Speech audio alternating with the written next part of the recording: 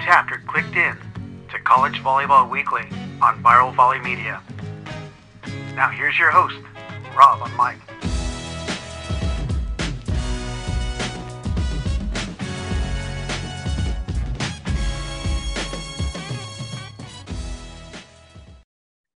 All right, we've got the After Dark episode of College Volleyball Weekly, and our missing friend on the show this morning who had plenty of salt thrown at him, but it wasn't there, is Jay Hosack of George Mason. How's it going, Jay?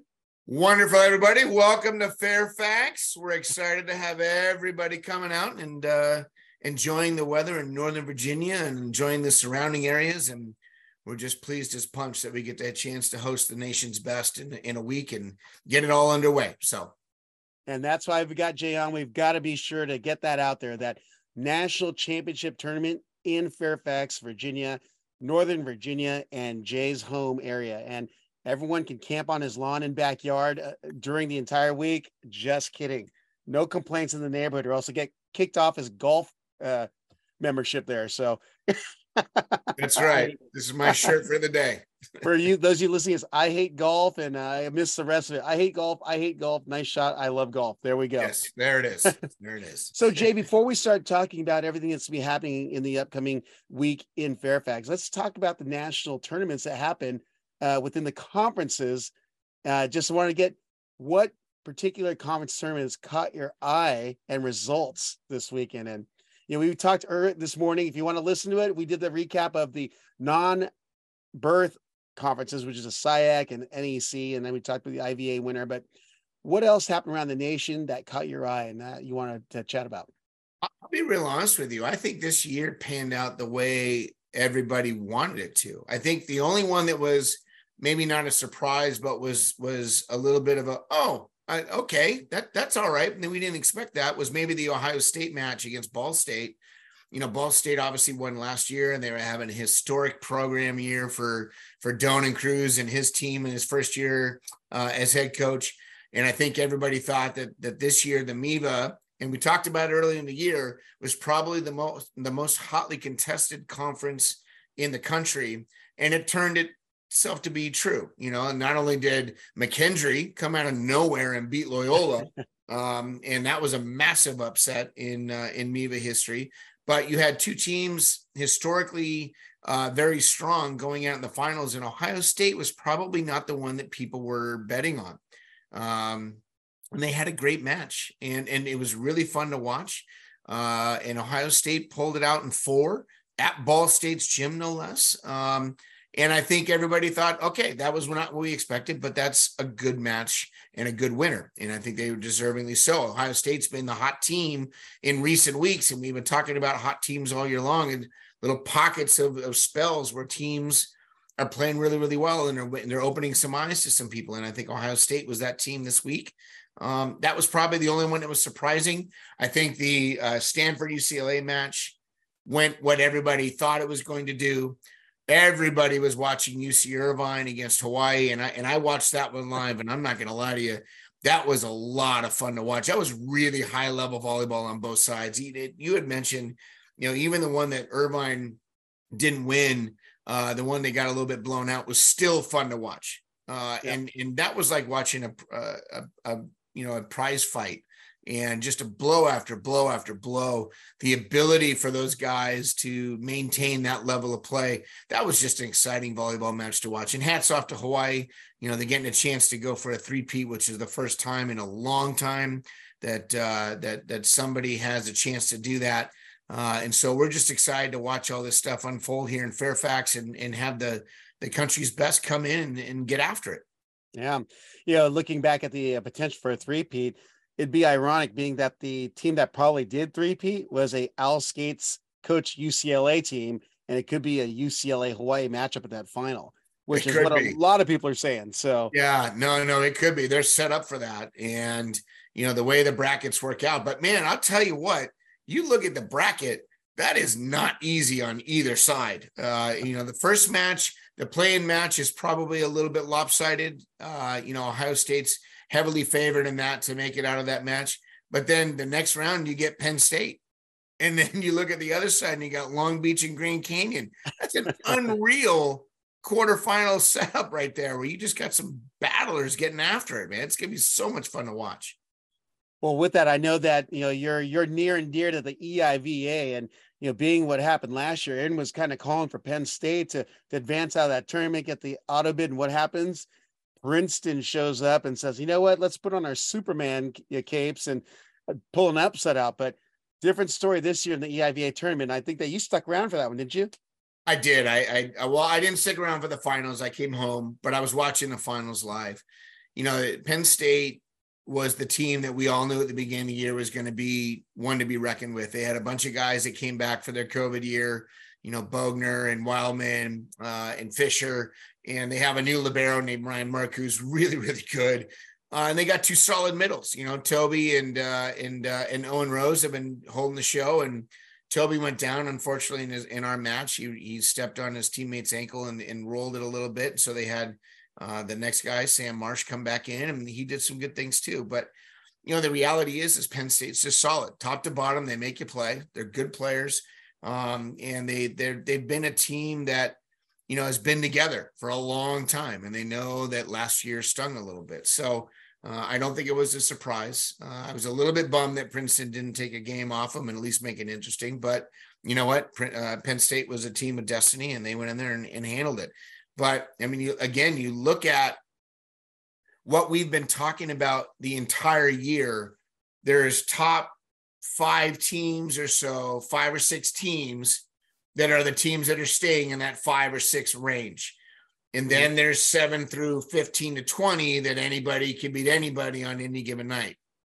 Those 5 or 6 teams up top are the ones that are making it to the dance. You got Hawaii, you got UCLA, you got Long Beach, you got Penn State, you got Grand Canyon, and now you got Ohio State that's kind of making a little bit of a leap to get up into that echelon. But man, oh man, what a great bracket to watch. This is, in my eyes, probably in the last decade, the best bracket I've seen for the men's volleyball championships.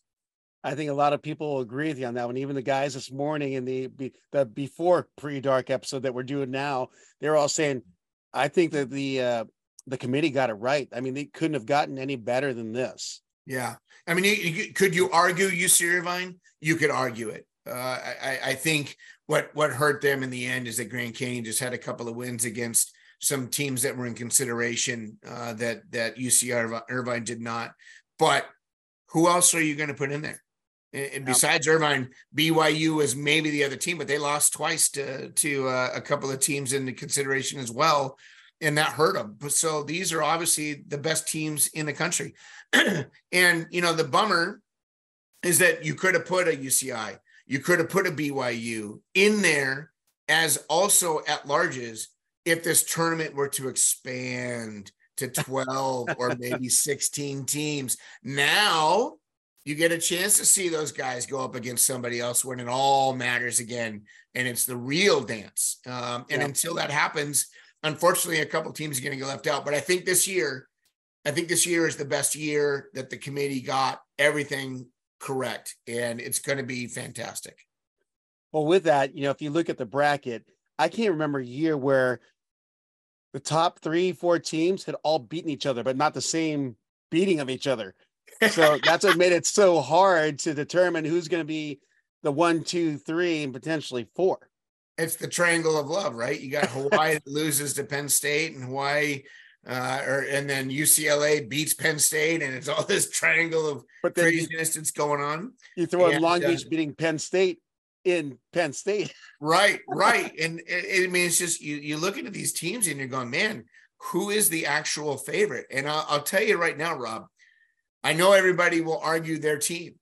I don't know that there is a true favorite because everybody has beaten somebody in that bracket at some point or time.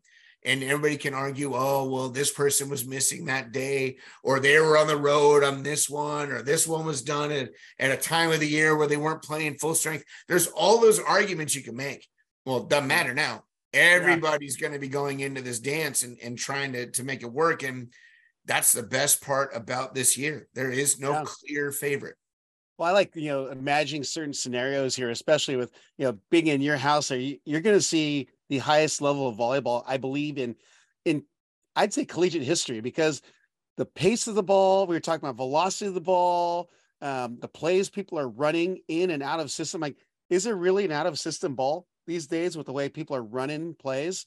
Holy smokes. You're 100% right. And we have a radar gun. We're going to bring that into the Eagle Bank, and that's going to be for all the fans to view. And you're going to see some serves easily in the 70s. You had mentioned that you saw a couple of guys the other night hit it into the mid high 70s, into the 76, 77 range. That's ridiculous for college volleyball. That's really good. There are a handful of guys that can hit it in the low 70s on occasion. Yeah. There are a lot of guys that can hit it in the mid to high 60s on the regular, but to hit it in the high 70s, that's elite level serving. And you're going to see guys doing that. And it's going to be a spectacle. If you're not used to seeing it that fast, that ball moves really quick. Well, as a lover and rather than a fighter kind of guy, I like the guys who hit those 50, 55 mile an hour hybrid serves that dance a lot, look like a UFO on, the X-Files. So when I was with the national team with McCutcheon and those guys back in 05 through 09, we were in there, we had the radar gun, and Brandon Taliaferro, who is a decent server, not a bad server by any And an assistant coach at UCLA. He would hit consistently 55, 54, 56 miles an hour. And this is as a national team setter. Now, in Brandon's defense, maybe he was working on just placing it. I'm going to give him the benefit of the doubt. Brandon's a good guy and a friend of mine, and I don't want him to feel like I'm throwing any shade. jhosack@gmail.com. Yeah, I don't want him to think I'm throwing any shade. But, I mean, that was, that was an average. Now, granted, Clay Stanley was hitting it in the high 60s on the regular, and there were other guys that could bring it, but we weren't seeing that back in the day. The 70s was not something that we were seeing even then on the regular. Now there's guys at mid-level D1s that are hitting it in the high 60s and low 70s on occasion. It's gnarly how fast this thing moves. Yeah. Yep. Well, I wanted to talk about the matchups, because now we're going to project some things out, because we're going to talk about the excitement that's going to happen at Eagle Bank Arena. And honestly, I'm looking at the matches. I'm like, they're going to be all phenomenal. And starting with I'm going to jump up to the upper half of the bracket there. Long Beach State Grand Canyon. You have Worley's first trip to the big dance with a bunch of guys who are wild and crazy with live arms. And they are playing some serious ball against a repeat national champion before Hawaii came onto the scene and decided to grab the last two. But what are your thoughts on that first? That's going to be an opening round matchup. Yeah, well, no doubt Worley's going to have them prepared. I don't think that's an issue. Worley is very well versed in this atmosphere. So he's going to have his guys ready. They're going to be watching lots of video. They're going to be well prepared going in this match. I wonder if the atmosphere might be too much, or is it something that they will actually gravitate towards? They play in a pretty big gym. Grand Canyon's got a really big arena that has the wild and crazies, right? If you watch their basketball, if you watch their volleyball matches, it's like going to a rave in Europe. It's crazy.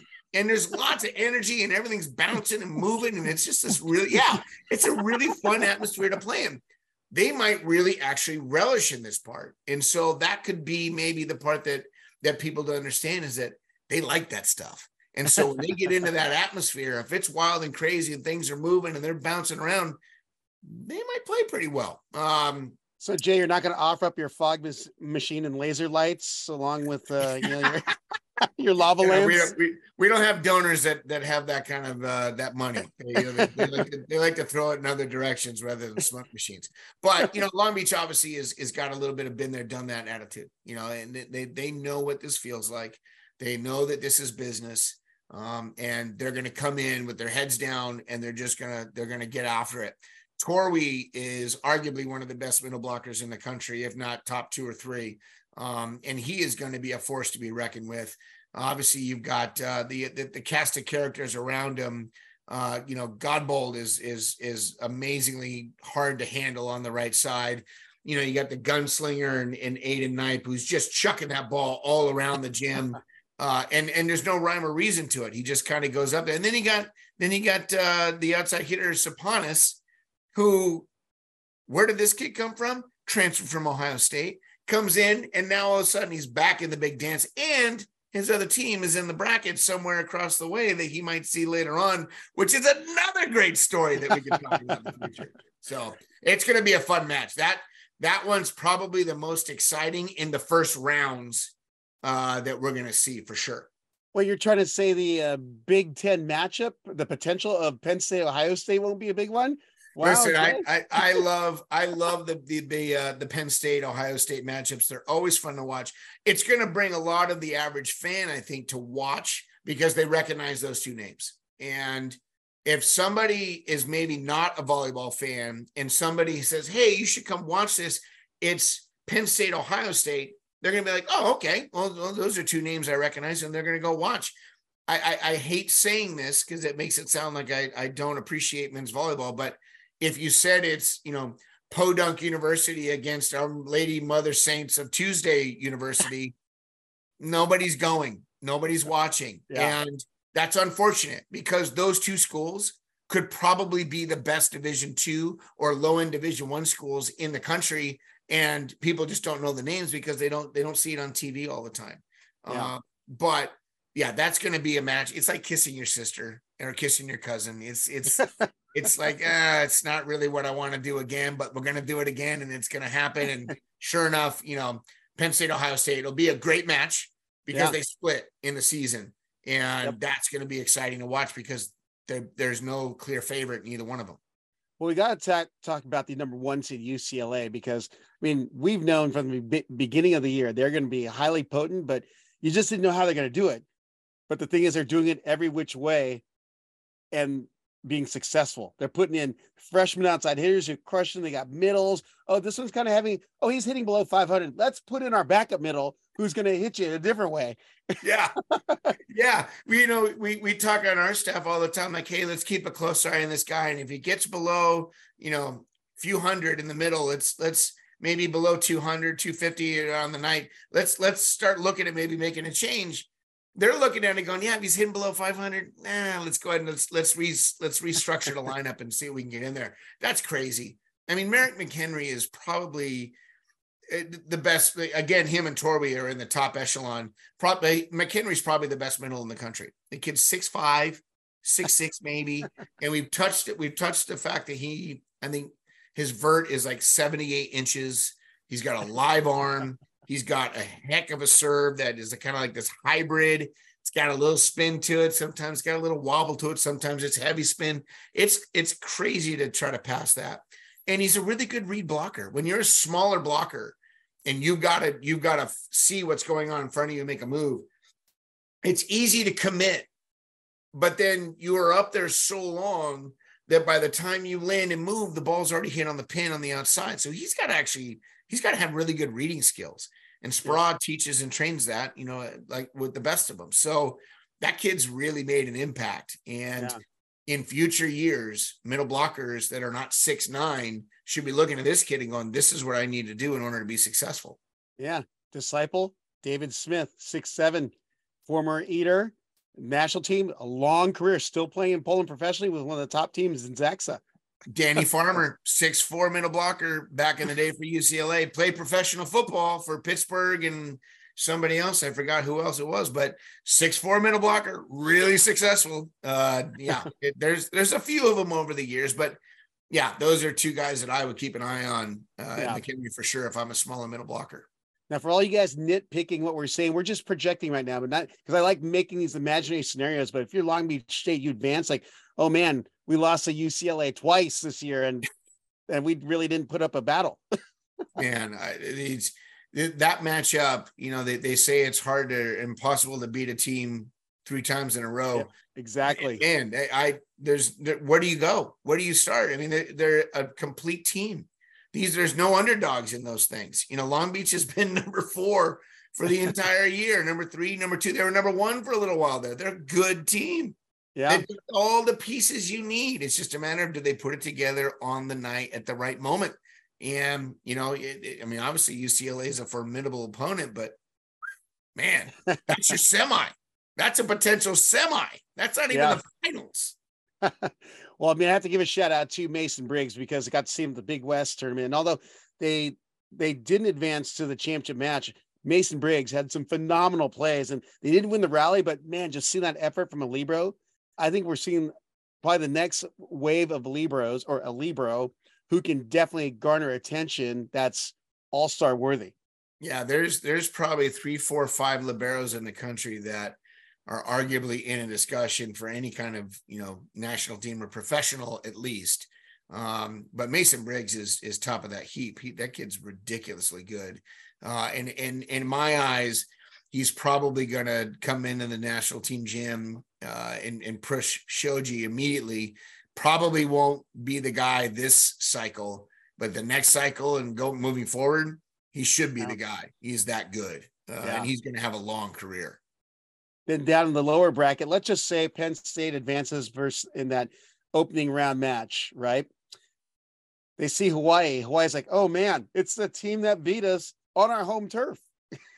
Yeah, and that's not an easy task. That's like beating BYU at their place, when they're, ranked really high and they're having all the pins firing at once. Here's the thing. Penn State fans are going to claim, well, if Toby's not there, that's going to be the difference maker. Sam Marsh is no slouch. He's not a bad middle blocker. He was part of the core last year that was winning. Yeah, he was part of that team last year. And they get to, well, they didn't make it out last year. It has nothing to do with just Sam. He was doing his part. He's a good middle blocker. And he's got that little taste in his mouth too of the dissatisfaction from last year. Does Toby make a difference? Yes. When the kid touches 18 feet, just like Merrick Henry. But he's not the whole reason why that team is going to be successful or not successful. That team revolves around Cole Bogner. Cole Bogner is the setter on that team that runs that engine, and they go as he goes. If he's having a good night, he's running the offense and they're humming all cylinders, they are going to be really, really tough to beat. In Hawaii, obviously Hawaii's good. I'm not saying that they aren't, but it's not going to be a walkover. And I know Hawaii doesn't think that. The fans are too smart to think that. The staff is too smart to think that. The players are too smart to think that. That's another semifinal with 2 heavy hitters like that. Like, what are we doing? This is unreal. And it may not even be Penn State. That's the even better. It could be Ohio State. You never even know. Oh, I'm so excited. I wish it was next week already. That team in the final is going to be bloodied. Whatever team's going to be there, going to be bloodied from battle. No doubt. And some people say that waiting until the semis to play could be a disservice, right? It could be a hindrance of sorts because you've had all this time off. You might need that rest in those 2 quarterfinal matches because those things are going to be bloody battles. I would not be surprised if both of them don't go 5, and in some of them extra points after that. It's crazy. Yeah. Well, you were talking about Penn State. It's like, well, they don't have Toby. He's injured, but you know what though? Oh, hello. Who stepped up this year? Michelle Koval. Yeah. Oh, this little 6'3", and I say little, but jumps out of the gym, outside hitter from Poland. Yeah. And the kid keeps him in system and serve receive. He's got a lethal cannon of an arm when he wants to get on it, but he shoots and rolls and tips and all this fun stuff. He's like watching a young Riley Salmon. How's that for a reference? He just slices and dices and throws all these things around. And, he's just unassuming. He doesn't command a lot of presence when he's on the court. You don't see him chirping and barking. He just kind of turns around and does his thing, but kid's legit. And yeah, he's a guy you should be paying attention to if you're not already. But if you're paying attention to him, like, oh, there's this guy named Brett Wildman also. Hello. Yeah. Brett seems to be slowed down a little bit. I don't know if it's injury related. I don't know if it's anything else. He's not the Brett Wildman that he was last year in terms of absolute dominance. But what he still does ridiculously good is hit the bick and serve the snot out of the ball. And those are 2 really big things. Those are big weapons for most college teams. But Brett is among the best in terms of hitting the bick. And he hits the snot out of that ball. And he's got tail going both directions on command. It's nasty to see. Yeah. Well, it's an exciting week ahead, but I wanted to get the other stuff, which is what's going to be happening in Fairfax. If you are coming in, what should you expect to see in the area? What are the things that Jay Hosack would be doing? Besides eating food from your wonderful wife's cooking, where can people go, all that fun stuff, the insider look, so to speak. Yep. No, I tell you what, we are a suburb of Washington, D.C. And so we are 10 to 12 miles away or whatever from downtown Washington, D.C. If you come out to Fairfax and you're staying in the local area, you have to take a day and go see all of the monuments. Go take a tour of the entire city. Go see the White House. Go see the Washington Monument. Go see Lincoln Memorial. All those things.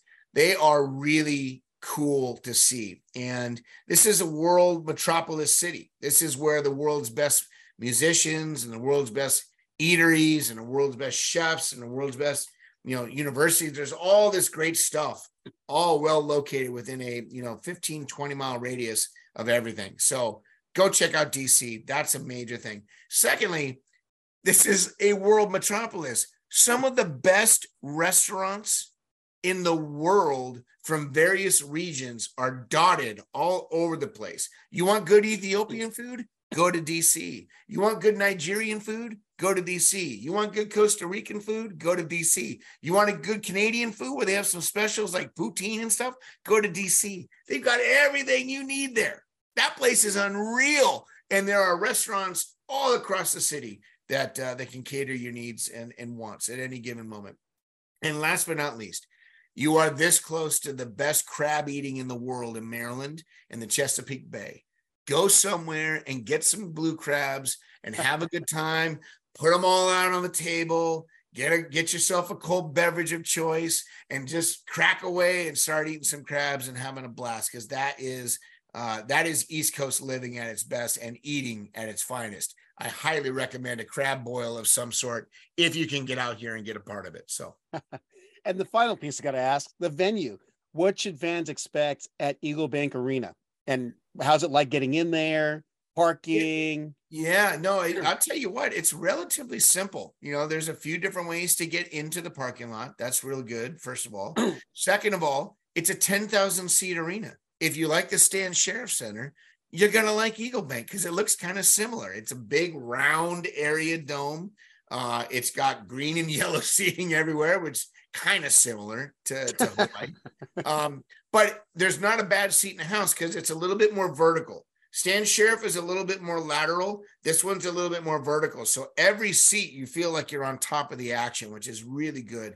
Great screens everywhere. And the lighting's good. Obviously, they're bringing the floor in from Terraflex, I believe, or wherever they're bringing it in from. But it's a really great venue to watch volleyball. We played a handful of matches there in the last few years since we were supposed to host in 2020. It feels really good in there. It sounds good. It looks good. It's a great place to watch volleyball. People are going to be really excited, and all the eateries and concessions around there. So all kinds of good stuff. It's going to be a lot of fun. Yep. And with that, for the viewers online, I'm going to get the honor of working my old friend Jay here on the play-in match. That's going to be the Ohio State King. And then the two, I guess they're calling them opening round matches, which is the Long Beach State Grand Canyon, and then the Penn State and the winner of Ohio State King. From there, you may see us in other roles as well. Actually, Jay may be on the semifinal on, wait, I need to clarify. Those are going to be on ESPN3, the ones that Jay and I will be doing. Then it ships over to NCAA.com for the semis. And I believe it's regular ESPN or ESPNU for the final. So I think Barney and Sunderland are working those, if I'm not mistaken. That is correct. The old Net Live crew is back in effect. We're calling in the heavy hitters for the big one. No, I am really excited to work those with you and be a part of all that stuff. And it's nice to know that we're on ESPN3. I thought we were on ESPN 22. So, it could have been the Ocho. ESPN Ocho, now the 22. But no, the bottom line is we're looking forward to working together. I'm looking forward to watching great volleyball and talking about it online and getting people excited and just providing as much information as we can to the average fan and to the seasoned fan and just give them all the insights that they need in order to enjoy the show. But it is a great bracket. It's a great championship. And I'm not just saying that because we're hosting it, but it's going to be awesome in Fairfax. We can't wait to have you guys all here and enjoy it all with us. Yeah, the Fairfax Touring Authority is kicking back to Jay right now.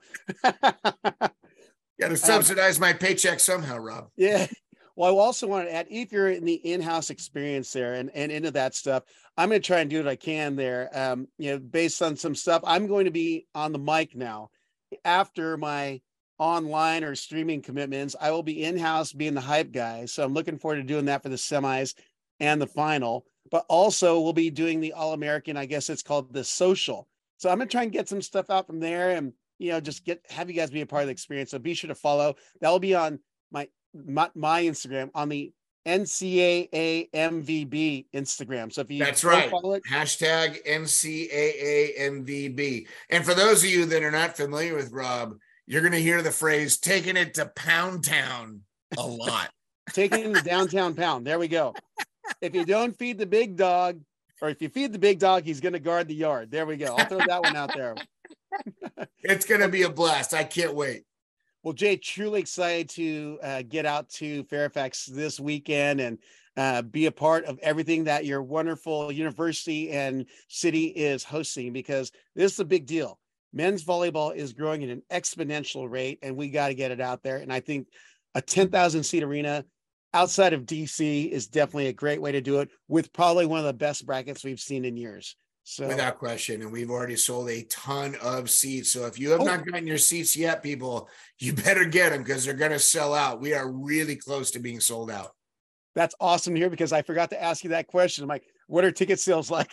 Yeah, they're really good. We have a lot of great fans out in this area, and a lot of people are coming out to watch their team play. And it's a fantastic event arena. So get your tickets. Don't wait. They're not just going to be sitting there at the office. It's not going to be like most years. Yeah. Once Hawaii was in, all the fans be sitting behind me at the Big West Championship. Like, all right, we got to go online, get those tickets. Anyone know? Rob, do you know? Yeah. Jay. And Hawaiian fans are awesome. They will travel like crazy. So. All right, Dave. Well, I appreciate your full hour plus tonight. So we made up the hour that you would have taken this morning tonight. So Jay Hosack of George Mason, and also great ambassador to the city of Fairfax, Virginia, and George Mason University, longtime friend, excellent coach, and even funnier dude that gets hate mail all the time. But we'll leave that for another episode. Right on. See you, everybody. See you on Fairfax. Thanks for listening to College Volleyball Weekly. Be sure to follow Rob Aspero at the Rob on the Mic on Instagram and at Rob on the Mic on Twitter.